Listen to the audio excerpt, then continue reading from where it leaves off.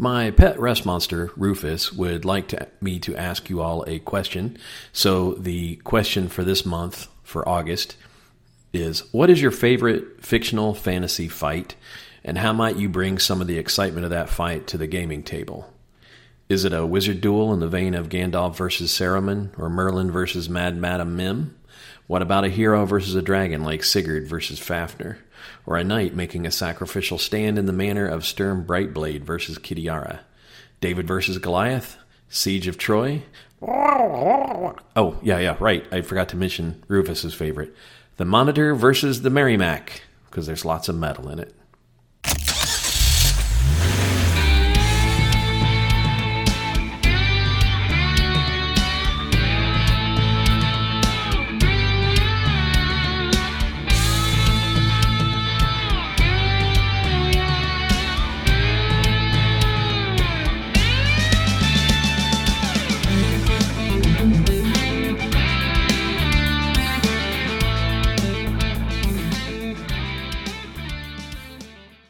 Hey there, Rufus. Thank you for the call-in, and thank you for the prompt. To answer, what is my favorite fantasy tango, my favorite mashup of military maneuvering? While there is a long tradition of knights and dragons, or dwarves and elves, and there are plenty of epic depictions of Pelennor Field-style engagements between massive forces, I think my favorite, or at least the one I'm going to talk about today, is the initial onset of the war between the elves and the trolls, as portrayed in Paul Anderson's The Broken Sword. Now, I'm not talking about the backdrop where they had fought a war in the past. I'm not talking about Skaflok's raid on Trollheim. Instead, I'm talking about when the King of the Trolls leads his army, his combined forces of different fey creatures against the forces of Alfheim in a naval engagement off of the coast of England. That epic engagement, wherein the sleek, fast ships of the elves form a line against the oncoming hordes of the trolls, where the magic of Emmerich strengthens and positions them, where Skaflok in his dwarf-forged iron armor with his dwarf-forged iron weapons wreaks havoc on the trolls. Though vastly outnumbered, they exchange volleys of arrows, boarding actions, ramming, ships sink, ships drift ablaze. Elves and trolls alike fall overboard, sinking into the depths under the weight of their armor. For those of you who have not read The Broken Sword, I will not spoil it. What I will say, it is a major plot point in the book, and one that is described in detail for its own chapter. Reading through it both inspired and excited me to try to incorporate that kind of element into my home game. So, there you have it. The engagement I want to present is the engagement between the fleet of the elves and the fleet of the trolls in the battle for Elfheim. Paul Anderson, The Broken Sword.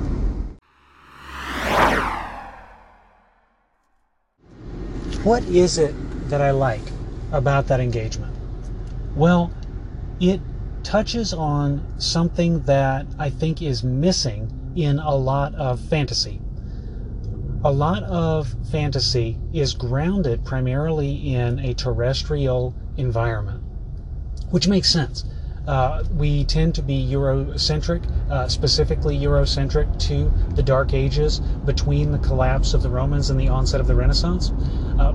And Europe is a continent, with the exception of the northern pieces, England and Scandinavia. The majority of what goes on in Europe during that period is on land.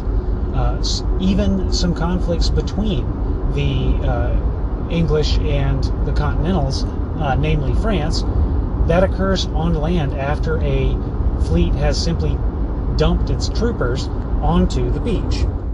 Similarly, newer editions of the game, although they have rules for boats, they don't really have rules for naval interactions. And that's something that is present in the original game. Is that because Dave Arneson was a big ships of the line kind of guy and wanted to incorporate naval rules into whatever game he ran? Maybe. But the exciting part about those rules is it gives you an opportunity to create a maritime adventure. It adds an element of dynamism. When you're fighting ship to ship, you naturally have this flow and ebb. You naturally have the proverbial Ming vase on a pedestal in the middle of your combat. That is, the referee essentially, in order to create a believable experience, is almost obliged to throw in the rolling waves, the movement of the ships, and other dynamic elements that make the fight interesting. Having ship-to-ship combat makes you have to think about armor. Do I wear armor? Because if I fall overboard, I'm a goner. If you've got 40 pounds of metal strapped to your body, you sink. Simple as. But if you wear the lighter armor that may allow you to swim in it, or at least to doff it in time to swim, then you're left exposed, left vulnerable, in a way that in a terrestrial campaign you wouldn't have to worry about. I've run a couple nautical themed games in my day. A couple island hopping games, a couple games where ships were a big part of the experience, but I've never been able to run a domain level game that incorporates elements of the maritime. And that's something that the scene I'm referencing gives me. That's something that Paul Anderson explores in that book. And having fights between boats with a moderately robust system to accommodate ship movements, that can be really exciting. To set it to scale, you can put these boats on the water. They can see each other coming, unlike on land, where your line of sight is regularly obscured by changes in topography, by tree lines, by buildings. Out in the water, your vision is essentially open. So, unless you're navigating a particularly snaking river, you can see your opponent coming. From there, you have the opportunity as the referee to incorporate shoals, reefs, small islands. You can then, the ships between even if you have just the party and a set of pirates who are trying to come after them, the boats now have to maneuver. Can you stay upwind? Can you outrun them? Can you hide? Do you circle them and exchange volleys of arrows? As you close, can a ramming action and backpedaling sink the enemy before it even comes to blows? And then finally, if the ships come side to side in a boarding action, once you've been grappled, what does that mean for the crew? You can jump across and you have this vicious combat on the decks of the ship where there's ample ropes, barrels, other sailing accoutrements, which will block your movements. They impede formations, they provide cover, they provide an opportunity for using the environment against your enemy, throwing the ones in armor overboard, really throwing anybody overboard, because they will either sink or they'll have to climb out and they're out of the fight, or out of the fight for a couple rounds. And then if you have multiple ships, what happens when one of them grapples and the other doesn't? Does it come up on the other side? Does it try to pepper the defenders on higher ground with missile fire? It's a naturally dynamic environment. It's a naturally exciting proposition. And like I said, I've pulled it off once or twice, and it was a lot of fun when I did it. With that in mind, I recommend The Broken Sword to anyone who hasn't read it, and I recommend reading it again to anybody who has. But I recommend, likewise, taking a look at the naval combat rules in the original game or in an OSR game of your choosing and trying to incorporate them at least once into your game, because it's one of those things that's very exciting to do and not a lot of campaigns pull it off. Delve on, Rufus. Good prompt. For folks not in on the joke, at the top of the show there, we had a prompt from Ray Otis of Plundergrounds. He had sent a call out a general purpose recording to the Anchor Sphere and gave the opportunity for anybody who felt compelled or who were interested in the topic to take up the call and respond according to their fantasy preference or their literary preference.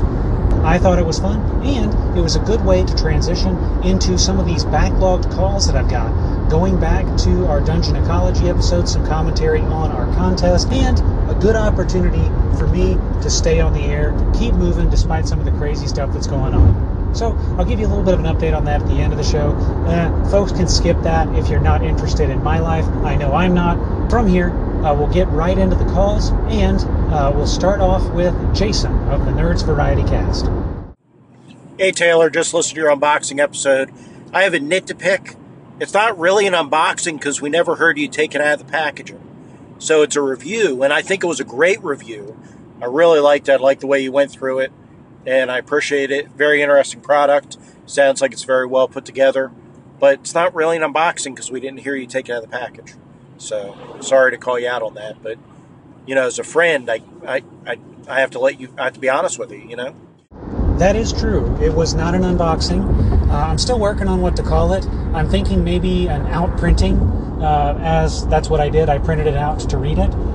I will do my best to find better printer sound effects for the next one. And I do appreciate you, Jason, because a good friend will celebrate your victories with you, but a great friend will celebrate picking you while you're down a little bit, just to make sure you don't screw up again next time. As far as VTTs always being slower, it really does depend on the system. So we were playing Pathfinder the other day, Pathfinder 1. Joe over Hindsightless is running a Wrath of Righteous game that I'm in. And there's no question that using Roll20 and the automated character sheets for rolling is faster than somebody rolling dice and doing the math. It just is. I mean, yes, somebody could figure out all their modifiers ahead of time and add it to apply it to the die roll. But let's be honest, with Pathfinder, you've got not only the to hit roll, you also have the, what you need to hit to make it a critical, and then you have the damage, then the damage if it's a critical, and Roll20 just does all that automatically off the character sheet. So that's definitely faster than doing it manually. Man, you're taking me back. In the late 2000s, early 2010s, I ran a lot of 3.5 in Pathfinder, and you are correct when you say there's a chunk of it to it, but man, I had it down like the back of my hand. Thinking about it, the immersion factor for someone who's not as savvy at math, for someone who, when doing those rollings and all that stuff, for someone that takes them out of the instant, the VTT is kind of an immersion tool. It will help them by abstracting all of that away, doing all of that for them. Well, it's automating all of that stuff for them. But at the same time, it's this kind of the same as having a smart dial on your phone.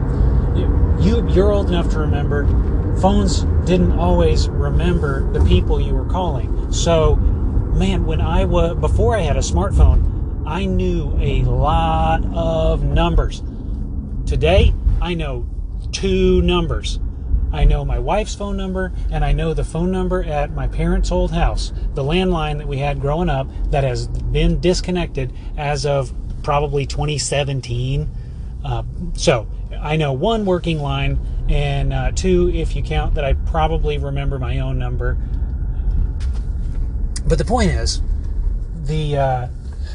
how many people play those games but don't actually know the rules and rely on the VTT to provide the framework for them, to execute the rules for them. It's food for thought. I know I kind of intentionally don't rely on VTTs because when I first got into them, I caught myself not remembering the to-hit matrices. I caught myself forgetting how combat works in BX because I was so used to the system doing it for me. But not everyone is as silly as I am. Now, in some games, that don't have all that extra math and all the modifiers, then yeah, it's really probably is just as fast to roll at home. Like Barbarians of Lemuria, one of the problems with the character sheet is there's like 3 pop-ups that come up. So you roll the dice on the character sheet, and that's like, enter this, and then that goes away, then enter this. And so by the time you enter all that stuff, it'd be faster to do it at home. But it really does depend on the system. Yeah, you'd think that they would have optimized that. You'd think they would have had one pop-up with multiple entry boxes. That should be possible, right? Yeah, I'm not as versed at Roll20 as I am in other places. I guess the last thing I should mention is reference Colin's show, Spike Pit. Hopefully he does get that episode polished up and shiny and put it back up, because it's a good episode. One of the big pushes, though, wasn't so much to help immersion. You have your PC talk to another PC at the campfire as the PCs, but it was also a suggestion how to get quiet and shy players more active in the game. So it was a way to kind of bring them out and get them engaged, because we all know you have some people that want to talk the whole game. You have other people who are happy to sit by and not say anything. And that's okay. There's nothing wrong. If a player's happy to be there but not really engaged, that's okay. I have no problem with that. But it was a way to kind of help people that might be a little bit shy or get more involved, I think was one of the pushes. But hopefully Colin will call in himself. I do look forward to discussing the topic with you in the future, and I hope the best for you and your family. I do not have any call-ins from Colin, to my knowledge, but I do remember soon after I got this message, Colin did re-release an older episode, and I listened to it. I believe at the time, on the Discord, I said, I have some thoughts on this. I should write up a blog post. So I will have to go back and listen to it again, because life's been kicking me in the teeth a little bit. I'm a little behind where I needed to be. Well, I say that.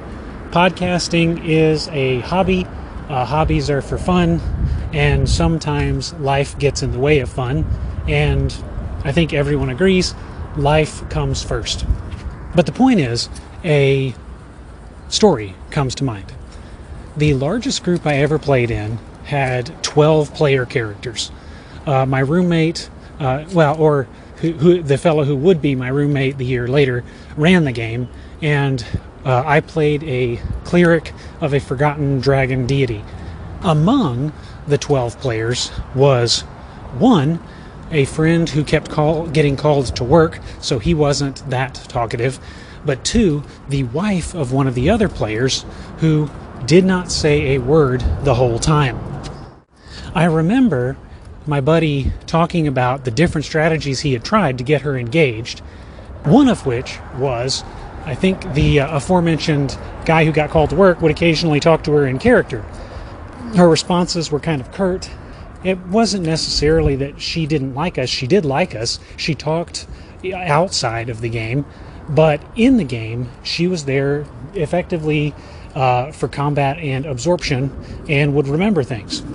And like you said, that's just the game she enjoyed. And what I told him at the time is she keeps coming back, and she hasn't complained as far as we know, so she can have it. If she's happy, then everybody wins.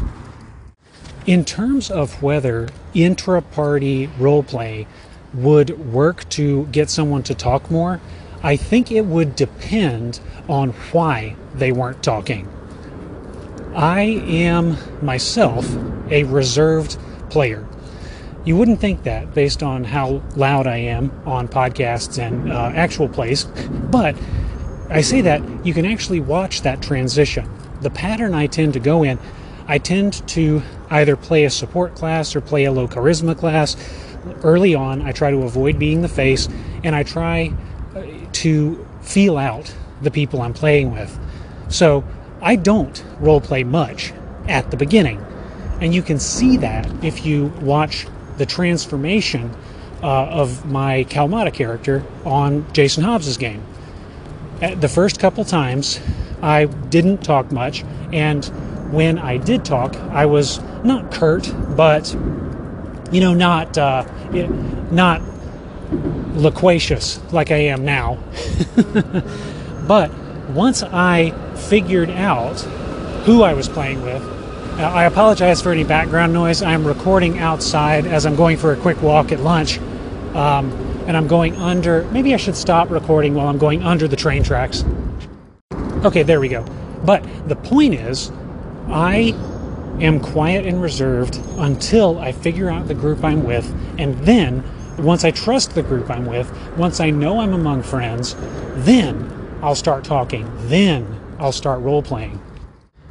If someone in a new group role-plays intra-party with me, and I don't know them, that puts me off. That would not get me to talk more. That would honestly probably get me to ghost the group. Because for me, I need to feel comfortable before I'm going to do that. I need to feel like I know the zeitgeist. I need to know the flow and the dynamic of the group. If I'm being asked to step out of myself before I know that flow, and before I know what the boundaries are, no, not going to happen. That said, if it was a person who was happy to roleplay, but who just didn't feel empowered, absolutely that would work. So you could, if you get them to talk, it's kind of like you could call them, what's the expression I'm looking for? The Pringles people. Once you pop, they don't stop. If it's that condition, if it's just getting them out of that initial rut and into the game, absolutely, then that would get them in and work. But I wouldn't think that it could necessarily be a universal solution to try to get people to be more in character. Then, at the same time, there's expectations. I won't get to... I know this response is over 5 minutes at this point, so I'll probably slow down, but I don't want to get into too deeply. People who... Are you expecting a improv theater hour, or are you expecting fantasy adventure? Intrapersonal roleplay with someone who wants to kill orcs, that may not get them to talk more just because they're not here expecting to talk. So, there's my 6-minute ramble on that. Thank you for calling in.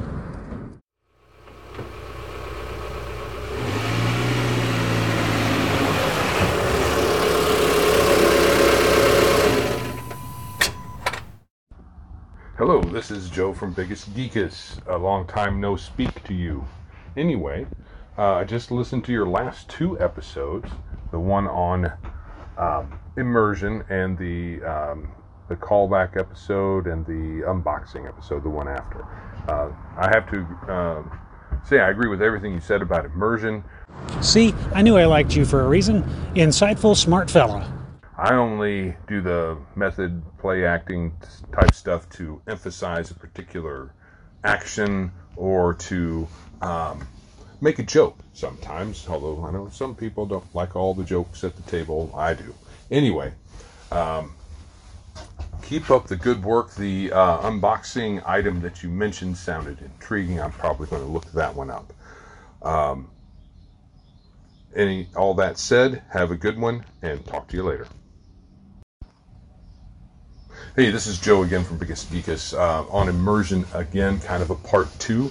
I understand not everybody plays the same way. The immersion bad, immersion good is subjective.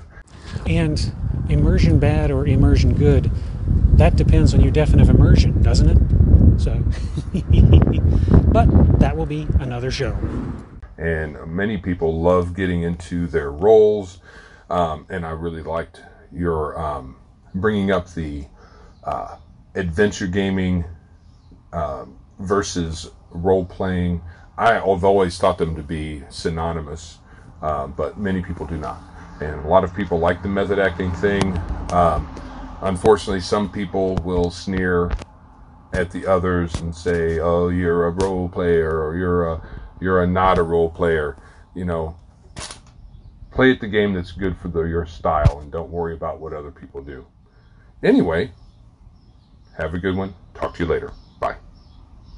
This illustrates a very important point, one that I kind of mentioned, or hinted at least, in my response to Jason earlier. Playstyle, expectations, There are people out there who want to have improv hour. There are people out there who want to spend the session exploring their feelings. There are also people out there who want to play a board game. These are separate ends of a spectrum. I don't think it's the same spectrum. I think there are two spectrums there.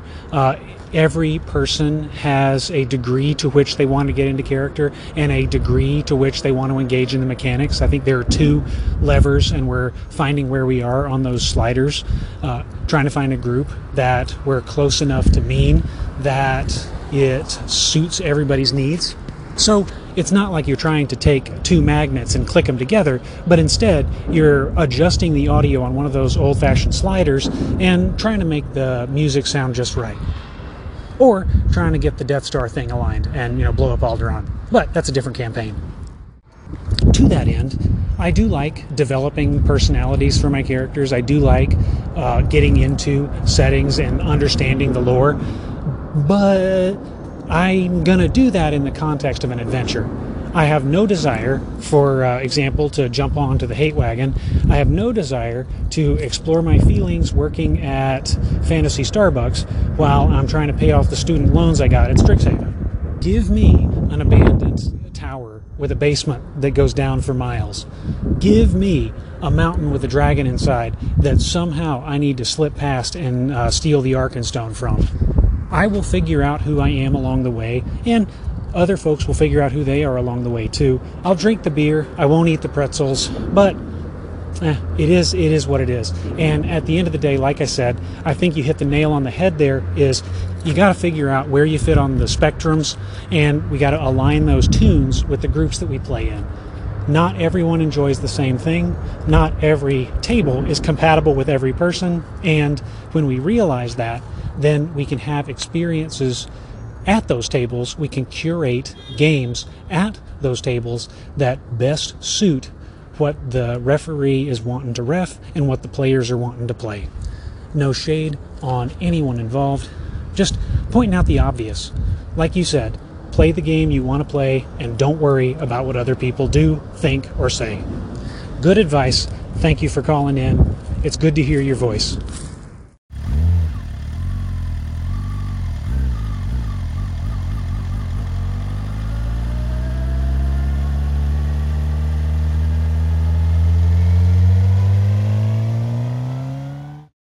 Hey Taylor, really enjoying you sharing this preprint of the product, and I'm glad the author has allowed you to do that. This actually sounds like a really great product. This information is out there, but it's putting it all in one form in a more modern sense, ecological sense, seems to be really cool. We've been going through this dungeon in a classic adventure in the village of Hamlet, and something seems so randomly placed that we don't quite understand. And even when asking some of the other dungeon denizens, like, hey, we had these things we ran into over there, like, oh, we never knew about that. You know what I mean? So it's the GM has to really think about why those things would be there, and the GM in this case made it seem like they didn't even know because it was illogical to them too. So I love the logic in a dungeon. I too try to make sense out of the dungeon. I think that was also the vague direction that Gygax took, hence the old Grognardia Gygaxian naturalism article. But the moral of the story, if you produce an environment that makes sense, if you produce an environment that's internally consistent, for a serious gamer, that is someone who is role-playing, who is engaging with the mechanics, who is trying to immerse themselves, improving the verisimilitude in that regard produces a living world. And a living world is easier, in my experience, to immerse oneself in. Now, that's not knocking the beer and pretzels approach. If your group is here to get together, kill some orcs, and have a good time, it's okay if each room is one attraction after the other. It's just a different style of play. But in a more serious game, and again, to my experience, in games with longer longevity, having that sense of consistency and believability is key. So, to that end, listeners, this was a reference to the Underground Dungeon Ecology Architect. I'm in my car. Give me a break. But this is in reference to the Underground Architects Dungeon Ecology zine by World of Weird on itch.io, as advertised in my outprinting episode back in 2010 or whenever it was the last time I was able to get a podcast out. And not the only person who's given me that feedback, positive feedback on it. So it's a great little tool, a great little mechanism to try to procedurally infuse the aforementioned believability. And so for folks running a more serious campaign, definitely may provide a tool to get you a little closer to where you want to be. Thank you, Carl, for calling in.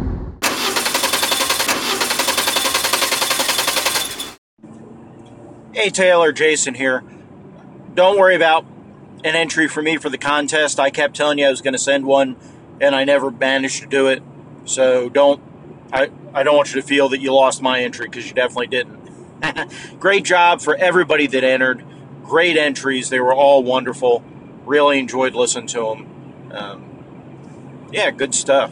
Good stuff. Glad to hear you back on the air. Look forward to your future episodes. Take care of yourself. We'll talk to you soon. Oh, by the way, what I do for contests is I open up an episode in Anchor, and as soon as I get the messages in, I import them into that draft episode, so they stack there all month or for the length of the contest. And then in the notes for the contest, the show notes, if there's narratives or texts or DMs, I put a note in there to read those to keep myself straight. Thank you for the well wishes. Regarding the self-care, I will do just that, or I will do it to the best of my ability.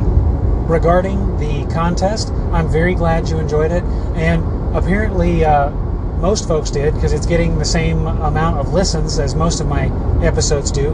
I was a little nervous to advertise it at first, just because I wasn't 100% if I was on board with it. I wasn't sure if I was going to do another one, but hey, if you guys enjoy it, then hey, the audience is right. To talk to methodology to keep messages straight, I actually had figured out the technique you described from having called in to your contests. Whenever I had called in, I would see Jason has added your message to an episode. But then a month later, Jason has published some of your messages. And so that told me you were, creating the episode early and adding them in. So I tried to do the same thing, and I did do that with the other messages. And thinking about it, that's going to mess up my call-in episodes. It dawns on me, Anchor has talked about removing notifications on your phone when you get messages. That's going to suck, because I don't know how to add those segments into an episode from my phone without notifications. The way I've been doing it, I click the notification bell, I click the so-and-so has sent you a message. It doesn't matter who, because it will take me to the messages screen. And then from the messages screen, I can add stuff to the episode. I'm going to have to start putting those into the episode on the computer in advance, and then trying to record them while driving. That'll put a wrench in the process. Thank you, Spotify. But where was I? But yeah, the thing I was worried about was the other entries. So the email entries, the Discord entries.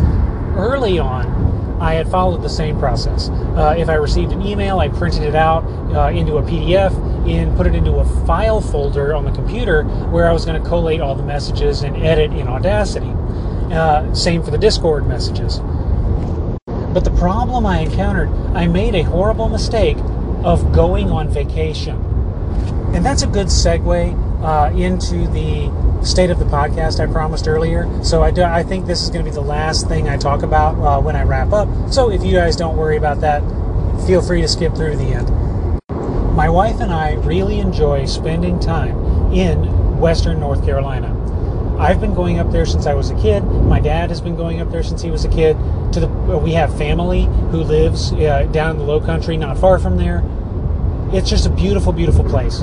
And if you are not listeners on the CWR Discord, I recommend you join us. I had posted some pictures and a link to a folder full of pictures of the beautiful mountain vistas that I was able to walk around while I was up there. To get there took us 2 days. That's always the case. We try to stop over because it's a 8-hour, 9-hour drive from where we live, and the boys just can't handle it, so we cut it in half. That's, as I said, that was expected, but children's stuff is heavy, and I drive a Pilot. It's really tall. I have to stand on the wheel well to get into the roof rack to bring down the 50-pound bait playpen, load it all up, then load it down when we get there, then drag it upstairs, set it up. Next morning, break it down, take it down the flight of stairs, put it back on the roof rack, take it up, drive for another 5 hours, and then take it down and set it up. So yeah, the travel days are rough, but that was the start. Then the plan was to spend some time in the mornings working on some gaming content. Push out some dungeons, edit some podcast episodes, collate the messages I got for the contest, but because I can't really exercise when I'm up there. There's a workout center, and I used to go to the workout center. It's really not bad. It's like $5 for a week's pass. But the point is, with the new baby, it's hard to do that. All right, pulled into a parking lot there. The devil was beating his wife on the bridge, so I will do the podcast if I'm driving on a sunny day, but not when it's raining. So, that said, what was I talking about? I was just complaining about my vacation. So, the vacation went okay. We had a bit of a car problem, so I ended up spending a day down the mountain getting that taken care of. Additionally, we had some problems with menu planning, so I went down to the grocery store more often than I wanted to, but that's okay. My dad was able to come up.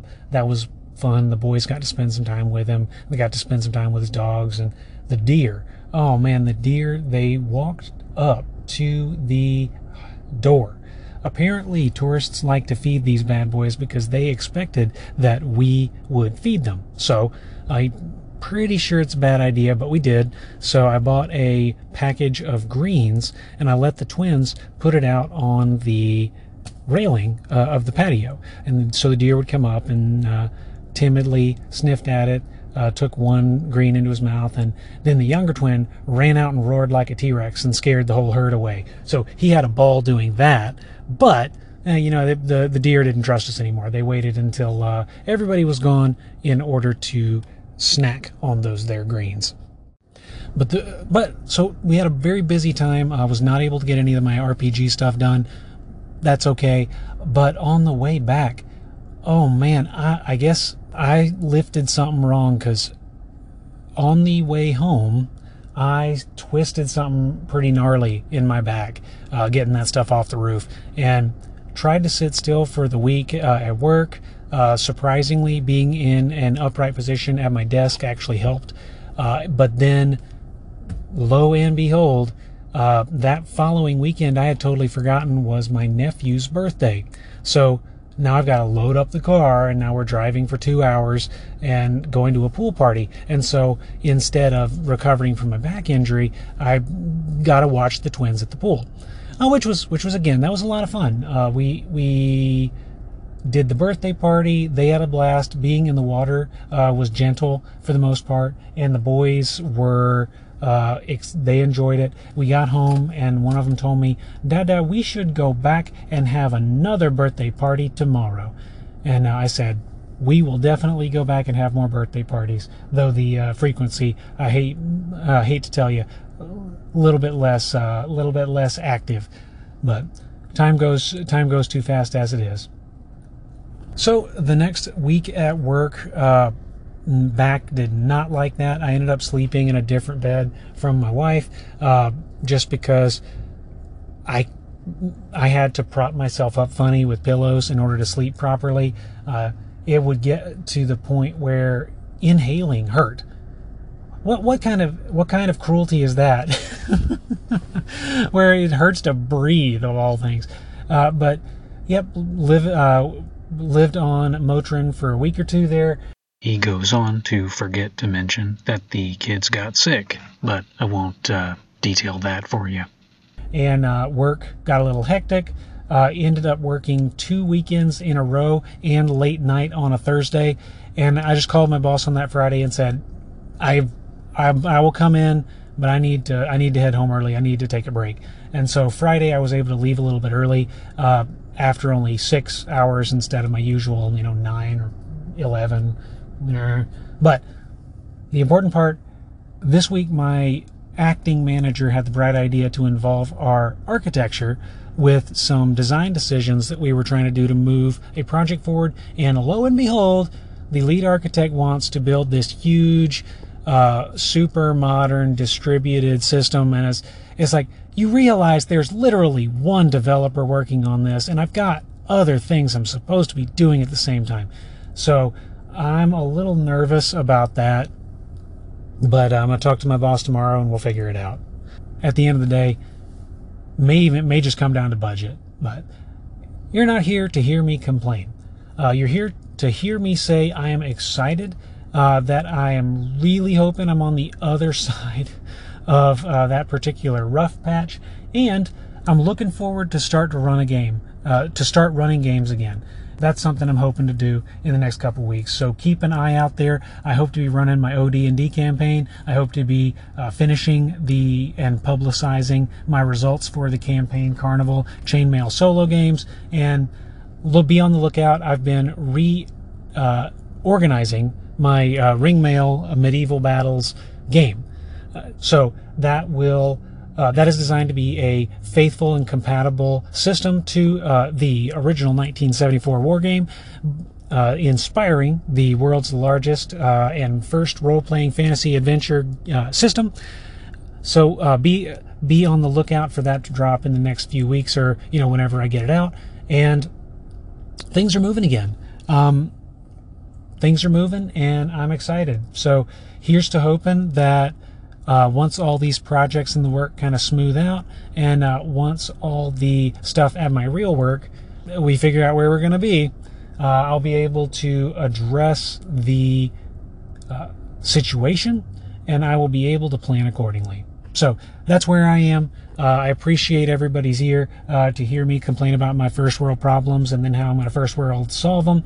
I appreciate my callers. I appreciate my contest entrants. I was able to make that donation I had promised. I will put the proof of purchase in the screen capture on the YouTubes so that everybody can see that we really did do something good for some families who needed our help. Not a lot of good. $15 doesn't go very far, but we're not going to dwell on that too much. In any case, I've rambled on long enough. This episode is a good length as it is. So, between now and next time we talk, delve on.